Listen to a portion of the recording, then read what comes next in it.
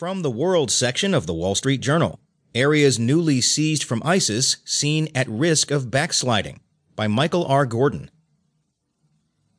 Iraq's prime minister is celebrating the collapse of the Islamic State's self-declared caliphate, but American and Iraqi officials are confronting a gnawing recognition that much more is needed to stabilize newly reclaimed areas and prevent militants from making a comeback.